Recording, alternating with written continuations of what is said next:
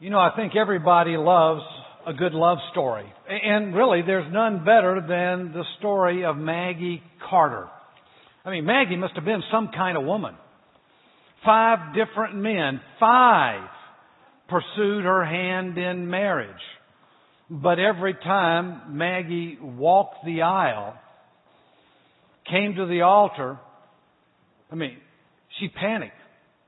She'd get scared. She'd bolt. Maggie was known as the runaway bride. So few have ever been so pursued as Maggie Carpenter.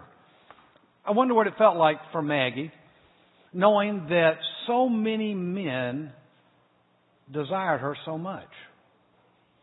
In fact, to get a feel of what I'm talking about, watch the video screen as a segment from the movie. You know, every one of us desires to be pursued by someone who loves us for who we are. We come into this world longing to be special to someone. And though it begins well as an infant, seeing the delight in your parents' eyes, we're all destined for disappointment when it comes to relationships. No one is loved as deeply as they'd like to be loved. It's a rare person who is sought for who they are rather than what they do. When was the last time you had someone sit down with you for the sole purpose of getting to know you more deeply, fully expecting to enjoy what they found there? I bet more people have climbed Mount Everest than have experienced real, genuine, passionate pursuit. We come into this world desiring to be known, but with a deep-seated fear that if we are known, we won't be loved. It's the makings of a romantic tragedy. But did you know those 2 elements come together in beautiful harmony at this time of year? To see what I'm talking about, turn with me to the last chapter of the book of Mark. Mark chapter 16, beginning in verse 1. Now, you need to know, in the previous chapter, we saw Jesus has been crucified and hurriedly placed in a burial tomb Friday afternoon. Now, it's here that Mark picks up the story. Now, when Sabbath had passed, Mary Magdalene, Mary the mother of James, and Salome bought spices that they might come and anoint him. Very early in the morning, on the first day of the week, they came to the tomb when the sun had risen. And they said to themselves, "Who will roll away the stone from the door of the tomb for us?" But when they looked up, they saw the stone had been rolled away, for it was very large. And they entered the tomb, and they saw a young man clothed in a long white robe sitting on the right side. And they were alarmed. But he said to them, Do not be alarmed. You seek Jesus of Nazareth, who was crucified. He is risen. He is not here. Now, as we read this account recorded by Mark, I think we're forced to conclude that the resurrection of Jesus Christ must be one of the most vicious, wicked, heartless hoaxes ever foisted upon mankind. Or it's the greatest love story in all of history. You think about it. Did you know that the resurrection of Jesus Christ is one of the most controversial events in all of human history? Most controversial events. It's because what Jesus did is He cast down the gauntlet. He said, I will live a perfect life and die a gruesome death to pay for the things you've done wrong. And as proof that I can do that, I'm coming back for you. I'll rise from the dead in 3 days. Did you know He made that statement 15 different times throughout the Gospels? Now, if you were going to be the founder of a worldwide religion, would you base the future of your enterprise on such a claim? Hardly. Jesus' assertion to come back for those He loves, it was so ludicrous, so absurd, so outlandish that those who knew Him best didn't believe Him. In fact, in the previous chapter, we see a description of one of the darkest days in human history. I mean, Jesus was crucified. And as I mentioned, He was hurriedly placed in a tomb Friday afternoon before Sabbath began at sundown. You see, the Jews were not permitted to do any kind of work on the Sabbath. They couldn't buy, they couldn't sell, they couldn't barter in trade, no work whatsoever. Saturday was sacred.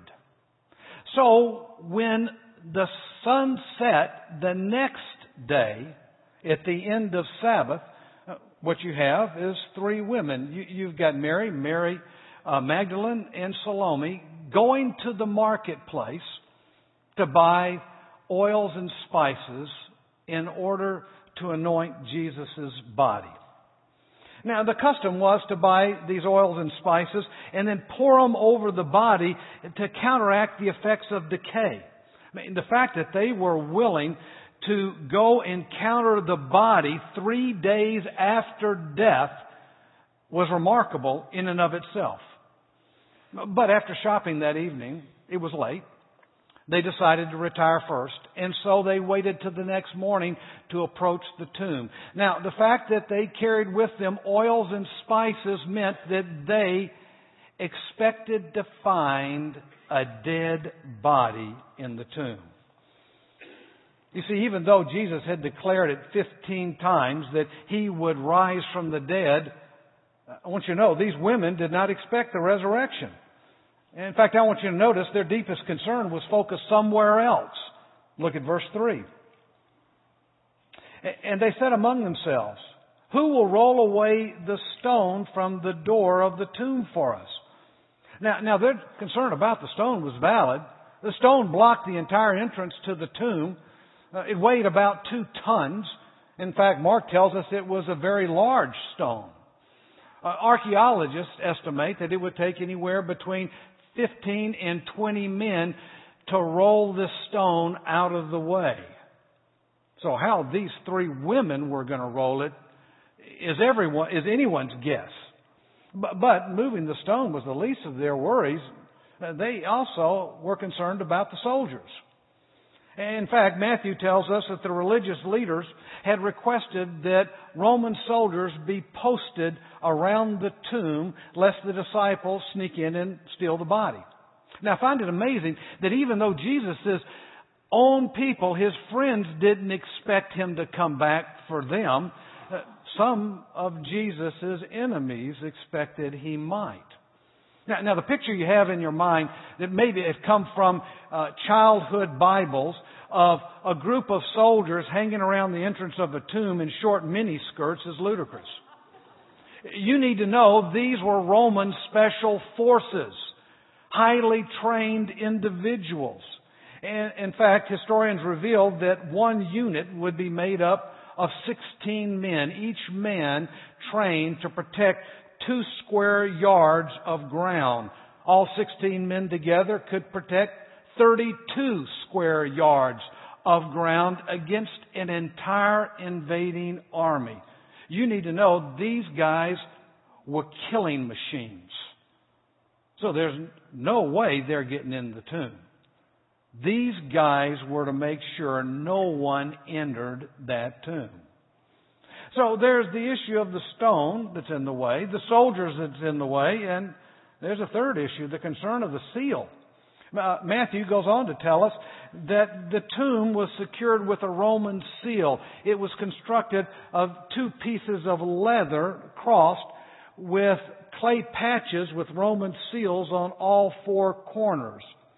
Now, if broken, the seal carried the penalty of death. Now, you can see these women weren't getting into the tomb. There's no way. It would have been impossible. But as we read, the historical record is clear. It reveals that when they arrived, they found the stone had already been rolled away from the door. But you need to know that the Greek text is very precise. The word and tense used there means the stone was not just rolled away from the door, it was picked up and placed uphill away from the door. So you can imagine the seal was broken. And the guards were nowhere to be found.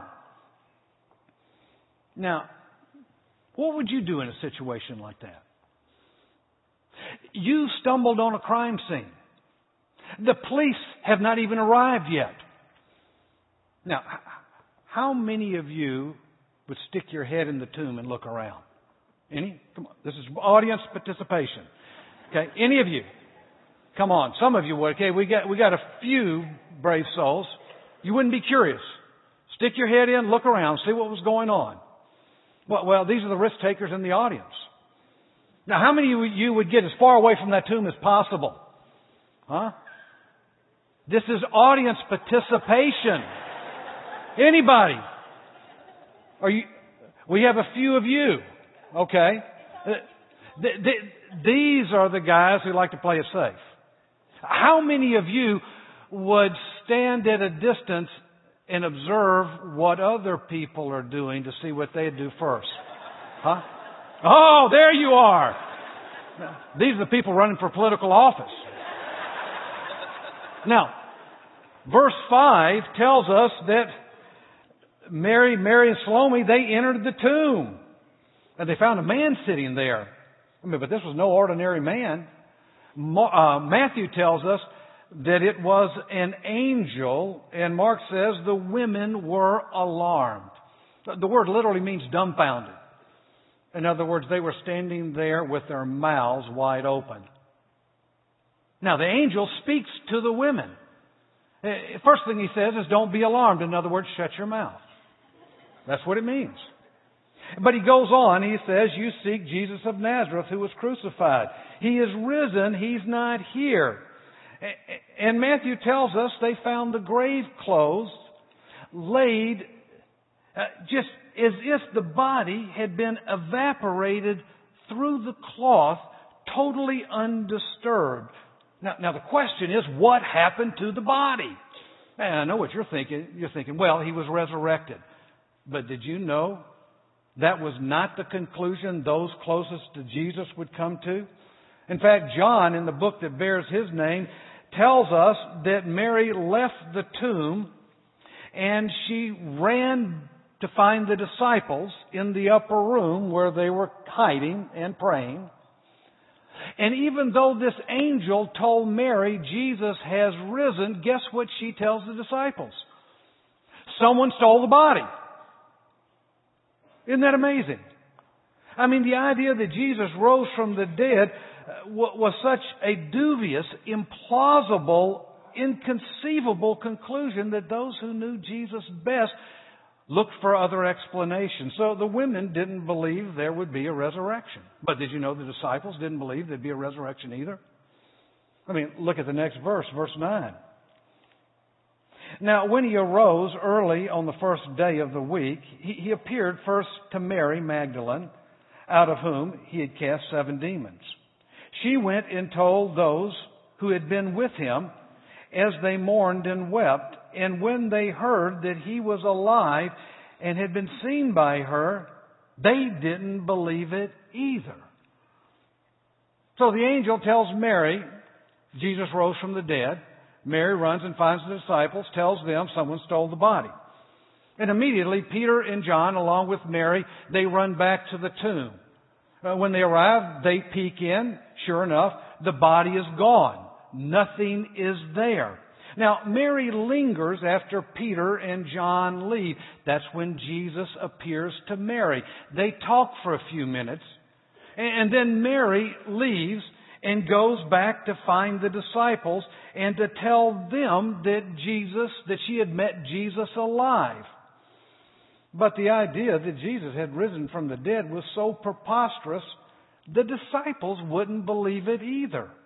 But not only that, Luke in his gospel tells us there were 2 men that Sunday morning traveling back to their hometowns, having been in Jerusalem and observed Jesus' death. And along the way, on the road to Emmaus, they are joined by a stranger.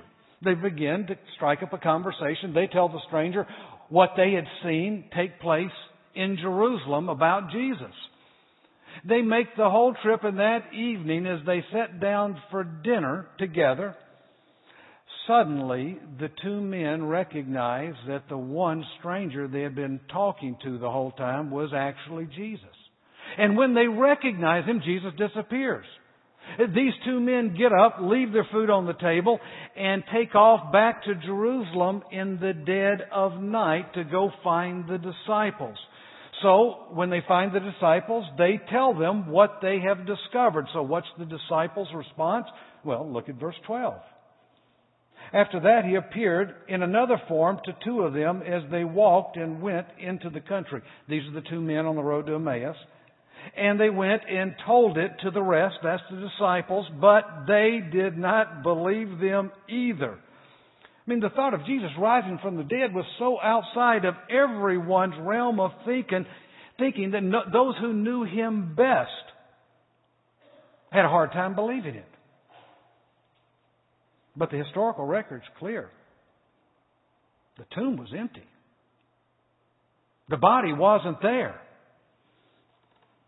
I mean, even Jesus' enemies conceded that point. So the question is, what happened to the body? Well, the reliability of Christianity really hangs in the balance of how you answer that question. And because of that, skeptics throughout the ages have tried to offer other explanations of what happened to the body. I mean, some have proposed that what happened is the disciples actually stole the body. But it's hard to imagine that 11 guys, most of whom were fishermen, could overcome 16 special forces, Roman soldiers, overcome them, subdue them, go get the body, unwrap it from its burial cloth, its shroud, place it back in place as if it had never, ever been touched. I mean, it's a better chance that the National Football Championship was won by Xavier than this could happen. You do know Xavier didn't have a football team, right? It was supposed to be funny. Thank you. But think about it logically. If the disciples had stolen the body, then what they were teaching in the years to come, they knew was a lie. They knew they were communicating a lie. And one would hardly die for a lie. And yet, every one except one died a martyr's death. You would think one of the other 10 would have broken ranks and spilled the beans. But no one did. Some have suggested that Jesus' enemies must have stolen the bodies. But if the authorities had stolen the body, then why didn't they just produce the body? I mean, when the apostles began talking about Jesus rising from the dead, I mean, why didn't they go get the body, put it in a cart, and drive it around Jerusalem a number of times? I mean, if they had done that, it would have destroyed Christianity before it ever got started. But you see, the silence of the Jews speaks as loudly as the voice of the disciples. Now, some have suggested that the women must have gone to the wrong tomb. But if the women went to the wrong tomb, then Peter and John must have gone to the wrong tomb, which means the shroud, the burial clothes were left in the wrong tomb, and the guards were guarding the wrong tomb, not to mention the angel was in the wrong tomb. I mean, it becomes a comedy of errors. And if they'd gone to the wrong tomb, all the authorities need to do is go to the right tomb, find the body, produce it, and it would have squelched Christianity before it ever began. Now, some have insinuated that, well, what happened is Jesus really didn't die. In other words, that dark, damp tomb must have revived him from his torturous ordeal of being beaten and crucified and pronounced dead. But if that were true, would his appearance instill confidence in his followers? I mean, would they look at Jesus and say, I want a resurrected body like that one? Hardly. I mean, they would have been horrified to find Jesus staggering out of the tomb. His appearance wouldn't have provided any kind of confidence in anyone. I mean, the only reasonable explanation that the tomb was empty is that something supernatural must have occurred. But what? What was it? Well, Dr. Simon Greenleaf, principal founder of Harvard Law School, and the author of a 3-volume set called The Laws of Legal Evidence, still used in our court of law today, was a skeptic of Christianity for years. In fact, he loved finding Christians in his law class, and he would just ridicule them. Well, one day, a group of students challenged Professor Greenstreet to take his 3-volume set, The Laws of Legal Evidence, and use it against the resurrection to see if it happened or not. Well, Dr. Greenstreet took him up on the challenge. And as a result, he wrote a book about it. And in the book, he said this: "The resurrection of Jesus Christ is one of the best established facts of history, according to the rules of evidence administered in our courts of justice, even today." You see, the resurrection of Jesus Christ is practical proof that Jesus is who He claimed to be, God. And if He is who He claimed to be, God, then He can do what He claims to do, and that is forgive sin, forgive our wrongdoing. Do you see the significance of that? We all come into this world longing to be known, but with a deep-seated fear that if we really are known, we won't be loved. But if Jesus is God, if He is who He claimed to be, then you are already completely and thoroughly known. And if He can do what He claims He can do, forgive sin, then you are already completely and thoroughly loved, accepted for who you are, not what you do and don't do. You see, the resurrection proves you're deeply loved, you're completely accepted, but that's not all it does. The resurrection of Jesus Christ also proves that you have been passionately pursued your entire life. You know, I wonder how Maggie felt knowing she was so desired by 5 men that they were willing to commit their life to her in marriage. I mean, she didn't need to be known as Maggie, the runaway bride. She should have been known as Maggie the pursued or Maggie the sought after. But the pursuit of Maggie pales in comparison to the evidence of God's pursuit of you. Did you know the Bible says that you and I are God's beloved?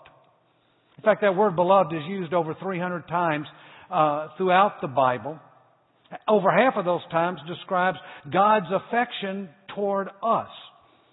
The word beloved means to be esteemed, to be favored, to be found dear. It comes from a root that means to be accepted in spite of what you do.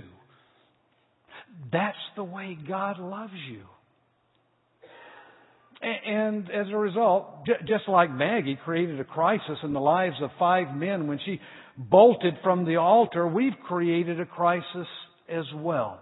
I mean, the gospel says that we didn't recognize our true love, so He launched the greatest campaign in all human history to get our attention. You and I were created for intimacy with God, and when we refused to recognize Him, He promised that He would come for us. So He conceived the most daring of plans. Under the cover of darkness, He snuck into our world. God became an infant. You see, Christmas, the incarnation, is God's way of moving in close so He could win our heart. And the resurrection is proof that you and I have been pursued in ways that makes the pursuit of Maggie Carpenter pale by comparison. I mean, look at verse 7 if you want to see God's pursuit. Notice what the angel said to the women.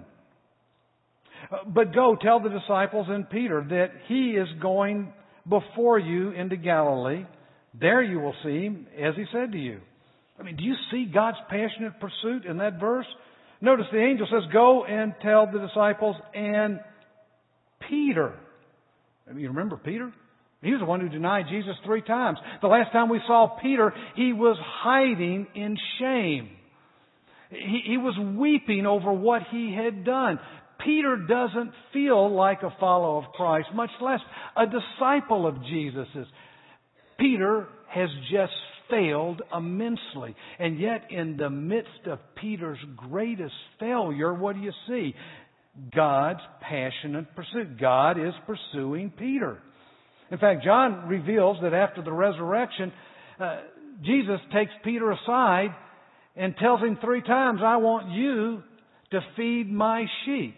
Who? The one who had just denied him. I mean, I find it fascinating that God would be pursuing Peter like that. You see, no failure is too big. No derailment is too great to cause God to change His opinion about you. He loves you as you are, not as you should be. Because none of us in this room are as we should be. Now, notice also His pursuit of the disciples. Remember, 3 times He sent the disciples credible witnesses to His resurrection. Remember the first? It was Mary Magdalene. She went and told them that she saw Jesus, and the Scripture says they refused to believe. The disciples refused to believe. And then the 2 men on the road to Emmaus, they came all the way back to tell them they had seen Jesus, and the Scripture says, and they did not believe them either. And so Jesus is forced to appear to the disciples. Look at verse 14. Later He appeared to the 11 as they sat at the table, and He rebuked their unbelief and hardness of heart because He didn't believe those who had, because they did not believe those who had seen Him after He had risen. Now, notice that phrase, He rebuked their unbelief and hardness of heart. Now, that statement alone is evidence of God's passionate pursuit. Even in the midst of complete and utter unbelief, denial, failure, Jesus appears to the disciples. He confronts them, and then to everyone's surprise, He turns right around and immediately commissions them to join Him in His worldwide enterprise. Look at the next verse. There's no pause. He said to them, go into the world and preach the gospel to every creature. You see, the resurrection is proof that you and I have been loved well. I mean, it's one thing to be loved because of what we do. It's another thing to be loved in spite of what we do. The resurrection is proof of God's passionate pursuit when we're at our worst. When we've pursued other gods, other lovers, when we thumb our nose at God, He does not give up on you. You see, God's fierce intention, His reckless ambition is to come back from the dead because He's passionate about gaining a connection with you. In fact, I'd like to read you how one author describes God's passionate pursuit in our lives, Brent Curtis. Listen to what he says. Have you ever had to literally turn a lover over to a mortal enemy and allow her to find out for herself what his intentions toward her really were? Have you ever had to lie in bed knowing that she is believing his lies and was sleeping with him every night? Have you ever sat helplessly by in a parking lot while your enemy and his friends took turns taking advantage of your lover, even as you sat nearby, unable to win her heart enough so she would trust you to rescue her? Have you ever called this one that you loved for so long and asked her if she was ready to come back to you, only to have her say her heart was still captured by your enemy? Have you ever watched your lover's beauty slowly diminish and fade in a haze of alcohol, drugs, occult practices, and infant sacrifice until she is no longer recognizable in body and soul?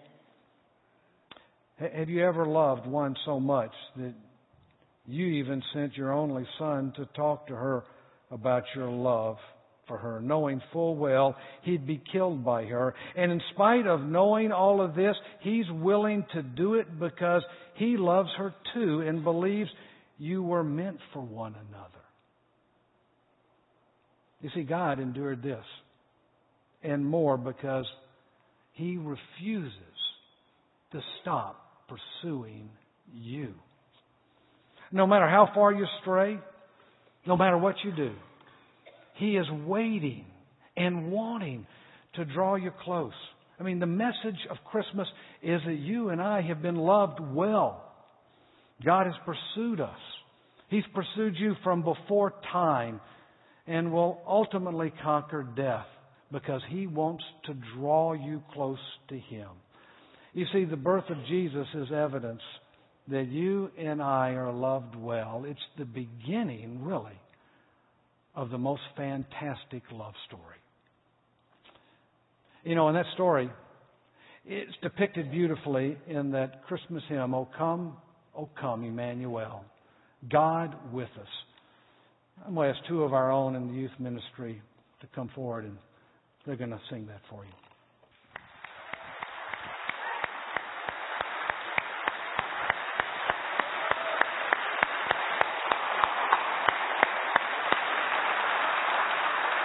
Thanks, Doug. Thanks, James.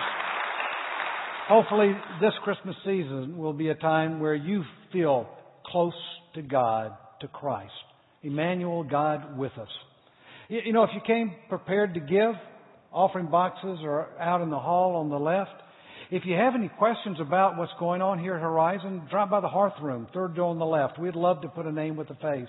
And if you hadn't picked up tickets for our Christmas Eve service, I said New Year's Eve last night. There is no New Year's Eve service. Christmas Eve service. Be sure and stop by the table down near the fireplace. Thank you for coming. Hopefully you'll see you back here Christmas Eve.